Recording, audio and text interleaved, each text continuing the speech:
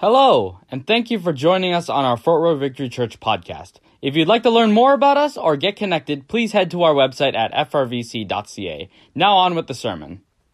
Well, hello there. My name's Quinn. I get to do part 2 of the series we're in right now called Christmas Unfinished. We're exploring the idea that Christmas is still relevant today, and it's not just something we look back upon, but the story is still being written. Jesus is still coming back. And today, I have the opportunity to talk about sin. Yes, this message is going to be highly offensive. Actually, the title of this message is Christmas is Offensive. Because the Christmas story is not just something of hope, something of God's love. It's also highly offensive because of the sin issue. Sin is the whole reason why Jesus even had to come. While I was studying for this, I ran into this YouTube video.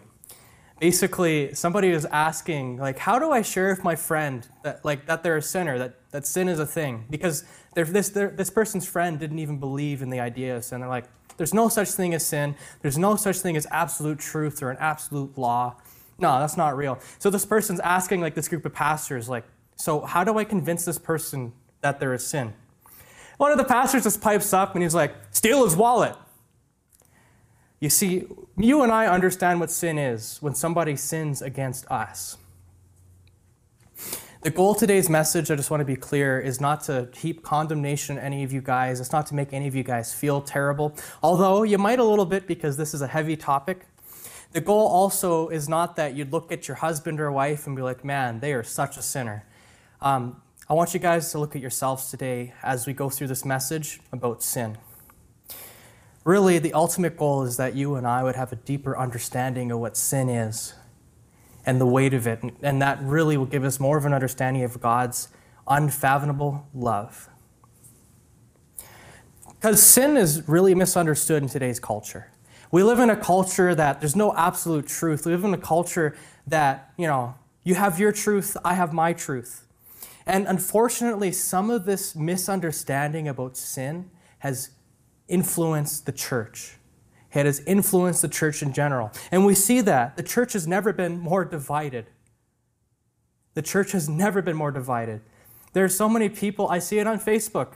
Some people do this to me, where it's like, man, you are the worst person ever, I hate you. There's this division, and it's even happening inside of the church, and it's coming from the world because the world misunderstands sin. So unfortunately, the church is starting to misunderstand sin.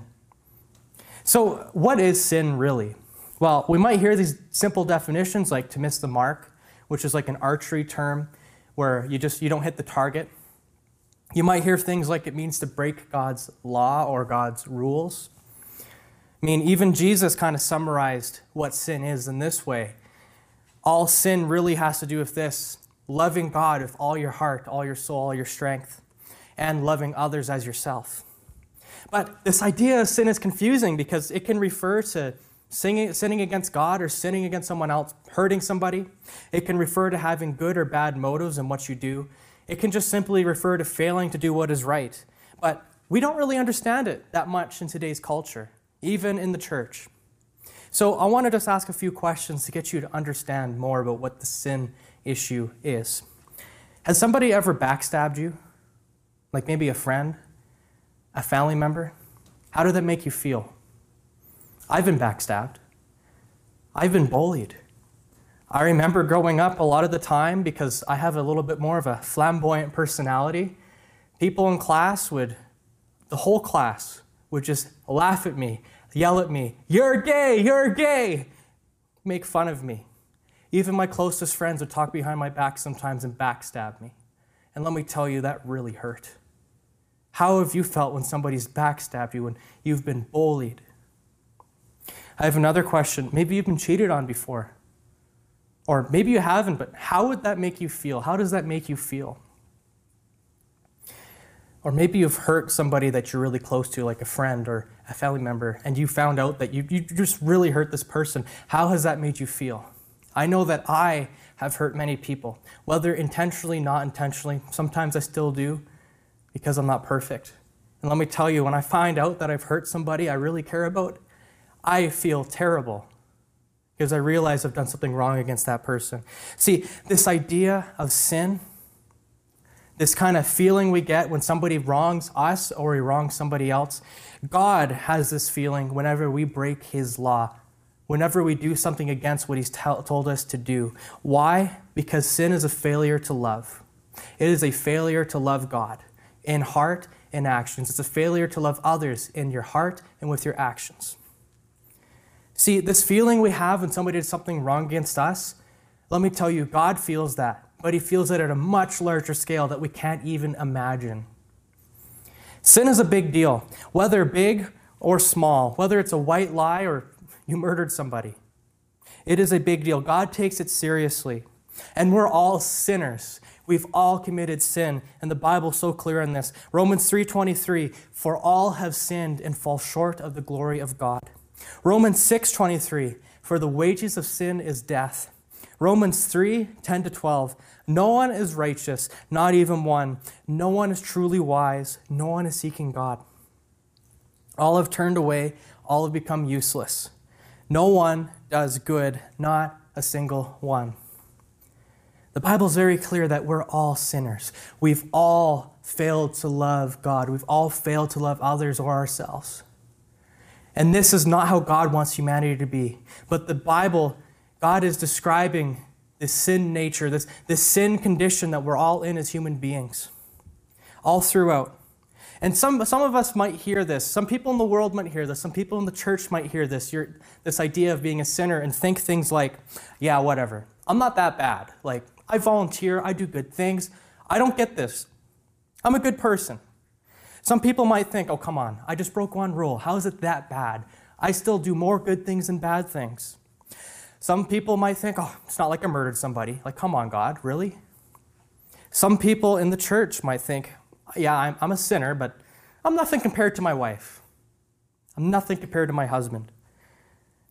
1 John 1:8, if we claim we have no sin, we are only fooling ourselves and not living in the truth. We're all sinners. Whether you believe today or you don't believe, this is a great reminder of God's place and our place. And by knowing that, we can better understand just the depth of Jesus' sacrifice and his love for us. Mark 2:17, Jesus says, healthy people don't need a doctor. Sick people do.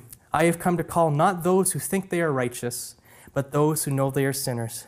So whether you've been a Christian for years or you are thinking about becoming one, the first thing that you need to have in your mind and in your heart is that you know you're a sinner. God has not come for people that think they're all that. God has not come for people that think they're good. God's come for those of us that are sick. I'm sick with sin. This idea of sin in our culture is foreign and highly offensive. I want to give a couple scriptures that lay out where I really kind of see our culture at today. And just think about this for yourself. Think about this for the culture you live in as I read through this.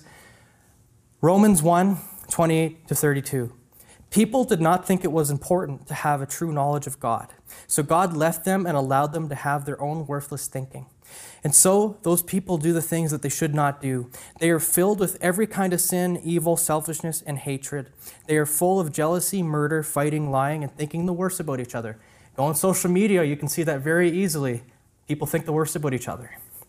They gossip and say evil things about each other. They hate God. They are rude and conceited and brag about themselves. They invent ways of doing evil. They do not obey their parents. They are foolish and do not keep their promises, and they show no kindness or no mercy to other people. They know God's law says that those who do this should die, but they continue to do these evil things. And they also feel that those who do these things are doing right. Does that sound like our culture today? Is this influencing the church at all? Do you see this type of thinking influencing the church? I do. 2 Timothy 3:1-5. You should know this, Timothy, that in the last days there will be very difficult times. For people will love only themselves and their money. That sounds like our culture today. I'm super selfish, I'll be honest. You probably are too that's listening, let's be honest. They will be boastful and proud, scoffing at God, disobedient to their parents and ungrateful. Man, I'm not grateful a lot of the time. Sometimes I'm like, man, God, I hate this situation. What are you doing? They will consider nothing sacred. They will be unloving and unforgiving. Go to social media again. Unloving, unforgiving. You're wrong. I'm going to cancel you. Cancel culture. This sounds a lot like our world, doesn't it? They will slander others and have no self-control. They will be cruel and hate what is good. They will betray their friends, be reckless, be puffed up with pride, and love pleasure rather than God. Yeah, but this verse, it's describing the world, but verse 5, it's actually about the church. They will act religious, but they will reject the power that could make them godly. Stay away from people like that. Do you guys see that this kind of thinking from the world's crept into the church today? Is it affecting you? Is it affecting me? Let's take a moment today to understand our sin so that we can be humbled before God and that we would not be divided as a body of Christ. Christmas is offensive, and we need to understand that. It's because we're sinners. And when we understand that, we'll see all the more that Christmas shows God's love. Where are you in these verses I listed off? Where are you with this? It's so important to understand this. I have a little bit of an object lesson. I actually have two today that I'm going to be getting into. Basically, I want to illustrate what sin is and what it does when we don't have Jesus in our life, when we don't accept Jesus' sacrifice for us. Okay? So sin, this is a permanent marker. Sin. It can be little things like lying, being jealous of somebody. It can be big things like maybe you murdered somebody. Maybe you committed adultery. You had sex with somebody that you're not married to. It can be any kind of sin like that. All sin makes us guilty before God. And here's the thing. I wrote down sin on the board here in permanent marker because I want to display something. On our own, we are not good. On our own, no matter how many good things we do, because all of us are sinners, we cannot erase our sin. We cannot get rid of it. It's stuck here, you guys. It's stuck without Jesus. I cannot erase my sin, no matter how good of a person I am, no matter how much I try to make up for it. I'm a sinner. And that's what God sees. Isaiah 64:6 says, "But we are all like an unclean thing. All our righteousness are like filthy rags." Here's the reality, guys. Jesus is the only one who can make us good. God uses multiple words to describe our condition as humanity. He uses words like depraved, like crooked, like bent, like shameful, guilty. Man, I got a real picture of what being crooked and bent means this week. I hurt my lower back really bad this past Sunday, and let me tell you, there's been times where I cannot stand up. I cannot sit down. Instead, I fall down to the ground because my back's in so much pain. My back is not supposed to be like that. Being crooked or bent, that means the original purpose or original way the thing's supposed to be is straight. My back's not supposed to be in so much pain that I have a hard time standing up, sitting down. God uses all these different types of words to describe the human condition, that we are broken in need of a Savior. I have a second object lesson and trigger warning. This one's a little bit disgusting. You see this present here. This represents you and I. You know, I do some good things. I volunteer. I do things for God. I do a lot of good stuff. I clean myself up. I get dressed in the morning. I look pretty good. But what is inside? Well, let's see. I don't need these scissors. Let's just go for it. Oh gosh. Again, trigger warning. This is disgusting. But this is a picture, okay, of what we look like before God. Oh my gosh, I can't even get out of the box here. Ooh. Okay. This is a picture of what we look like before God without Jesus. This is a picture of our sin. This is nasty. This is disgusting. I'm trying to help all of us understand just how in need of Jesus we are, why he had to come and be born on this earth. This is the mess that God sees. This is you and I without Jesus. I'm going to put this away. I'm going to quickly go wash my hands and come back quickly. All right, I'm back. Got clean hands. That's the magic of editing and doing an online pre-recorded service. So that is a picture of our sin condition. That is a very simplified version of what God sees. God hates sin, but he loves us. Christmas is offensive. We're all sinners, and that's why Jesus came. That's why Jesus was born. Even a little white lie, even a little bit of selfishness, this is what we are in our sin. But man, Christmas story is both offensive and a message of hope and love. The main point of today's message is this: you cannot get yourself good, so God will love you. No, God already loves you. Here's the truth. You can only give yourself to Jesus so he can make you good. Because in Jesus, this is not the mess that you and I are anymore. He makes us a new creature. And Jesus was the only one good enough to be that sacrifice for us. You see, the Christmas story is Jesus being born into this world as an innocent baby, living a perfect life, never sinning once, and offering himself freely on the cross for your and my sins. This is what the Christmas story is about. Jesus' blood covers our sin. Whether you're like me and you got a little bit of pride, you have your walls up, you sometimes hurt people because you have walls up. Whether it's lust, whether it's greed, whatever it is, whatever sin it is, Jesus is the only one that can cover your and my sin. Why? Because he loves us. This is the whole point of the Christmas story. Jesus is the only one that can cover our sin. If you're struggling with believing that Jesus loves you, let me tell you, what God is crazy enough to come down and make himself small for you and I so that we could be forgiven. See, Christianity is nothing like other world religions. It's different because we don't have to earn anything, because we can't. And God knew that. So what he did is he came himself.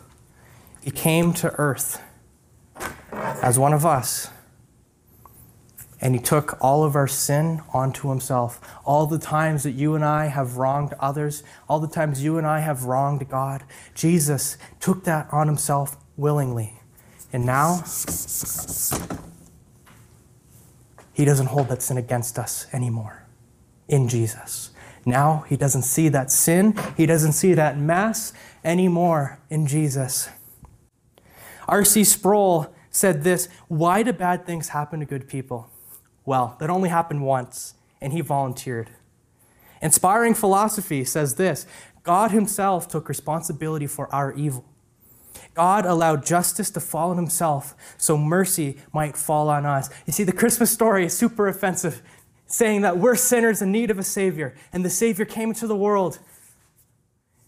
It also is a story about God's unfathomable love for mankind, who does not deserve forgiveness, who does not deserve his love.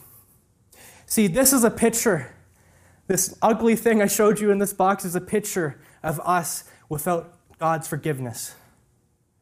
But God loves you and I so much that we don't have to be that way anymore. So I'm going to read a prophecy. It's in the Bible, in the book of Isaiah, chapter 53. It's about what Jesus had to go through because of your and my sin. And let me tell you this is the most important part to understand. Jesus is God, and he willingly did this. He wanted to do this for you and I. This is not some type of cosmic child abuse like atheists will say. No, this is God himself choosing to be the sacrifice for us. So let me read through this. It says, he had no form or majesty that we should look at him, and no beauty that we should desire him. He was despised and rejected by men. Some of you guys feel like you've been rejected. You feel like you're worthless. Let me tell you, Jesus took that on himself. Let's continue. A man of sorrows and acquainted with grief. And as one from whom men hide their faces, he was despised, and we esteemed him not. Surely he has borne our griefs and carried our sorrows. Yet we esteemed him stricken, smitten by God, and afflicted. But he was pierced for our transgressions. He was crushed for our iniquities.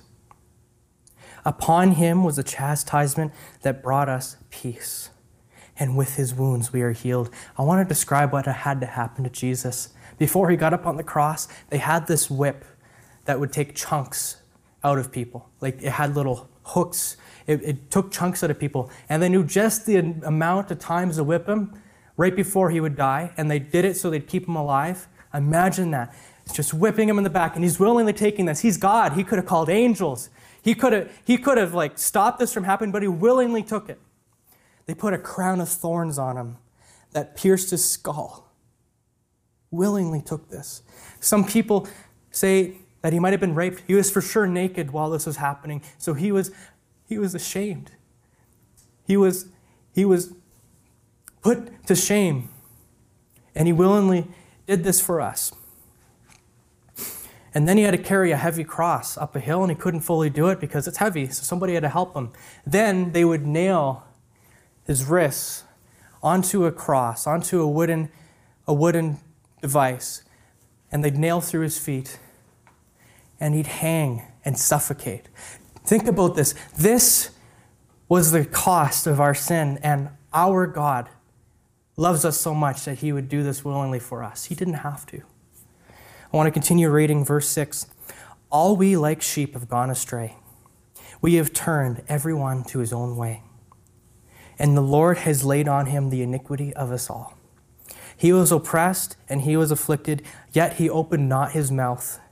Like a lamb that is led to the slaughter, and like a sheep that before its shearers is silent, so he opened not his mouth. By oppression and judgment he was taken away, and as for his generation, who considered that he was cut off out of the land of the living, stricken for the transgression of my people. And he made his grave of the wicked, and with a rich man in his death, although he had done no violence. And there is no deceit in his mouth. Listen to this, and this is because God loves you. Verse 10, yet it was the will of the Lord to crush him. He has put him to grief. And when his soul makes an offering for guilt, he shall see his offspring. He shall prolong his days. The will of the Lord shall prosper in his hand. It's God's will. Why? Because he loves you so much. You and I are a mess. We don't deserve God's love. We don't deserve his grace. We don't deserve his forgiveness. Yet it was his will to give it to us anyways. God loves you so much.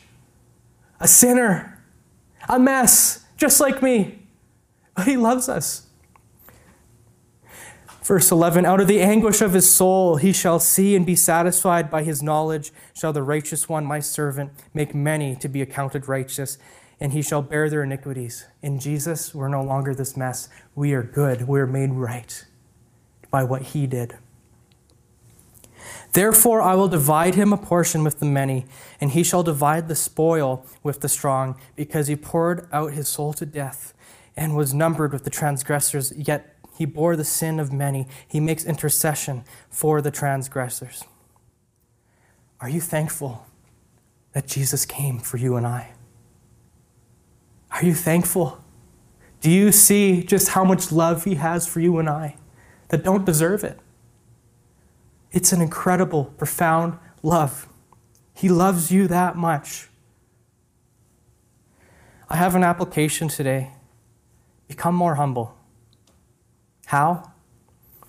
By not compromising the truth while embracing God's grace. We cannot compromise the truth that we're sinners, but we also can't neglect God's amazing grace and his amazing love and sacrifice that he made. Become more humble by remembering those things. Revelation 21:5. Behold, I am making all things new. 2 Corinthians 5:17. Therefore, if anyone is in Christ, he is a new creation. The old has passed away, and behold, the new has come. This mess that I am, that you are, when we accept Jesus and his sacrifice, we're no longer this ugly mess before God. We're made right. God does not see us like this anymore. We look like his son, Jesus.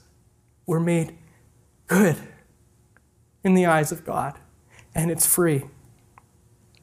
Listen, if you're a believer, I hope you're taking today as a good reminder, because we can't allow ourselves to be divided as the church. How are we going to stay humble and not divided? By remembering our place and God's amazing grace. This is the Christmas story. God loves us. God so loved the world that he sent his only son. Man, if you don't believe today, I want to encourage you. God loves you. You've been searching for truth in the world. You've been maybe searching for it in spirituality. Maybe you're atheist, agnostic, but you know something's wrong. Let me tell you, you're a sinner. I'm a sinner. But in spite of that, God loves you and he wants to forgive you. All you got to do is confess with your mouth that you're a sinner and just confess Jesus as your Savior. Accept his forgiveness for you because of his finished work on the cross. See, Jesus lived, died, rose again. So as soon as you put your trust in him and what he did for you, you're forgiven. So admit you're a sinner. Accept his forgiveness. I want to encourage you to do that today. You know, church, this Christmas message is so important. We can't compromise on it and the truth about it. I just want to end off with some prayer. Some of you guys, it'd be a good idea to spend some time praying with God and worshiping him with some worship music. If you need anything, just send us a message. We'll get back to you and help you out. But I'm just going to end with some prayer. Thank you for listening. God, I just thank you. I thank you that you sent your son Jesus to be a sacrifice for us, for me, for those watching. God, I just thank you that we have encountered you today and have a deeper understanding of your love for us. God, it's unfathomable that you'd love creatures like us that have sinned against you, have wronged you. God, I just pray for those watching that, they'd have that deeper understanding. God, I pray for those struggling right now that you just come in and just comfort them and show them how much you love them. Jesus, we thank you that you chose to come and be born, to live a perfect life, and to be a sacrifice for us on the cross. We thank you, Jesus. Thank you. You did not have to do that, but you chose to. We thank you, Jesus. And God, I just ask that you bless everybody throughout this week. I ask this in Jesus' name. Amen.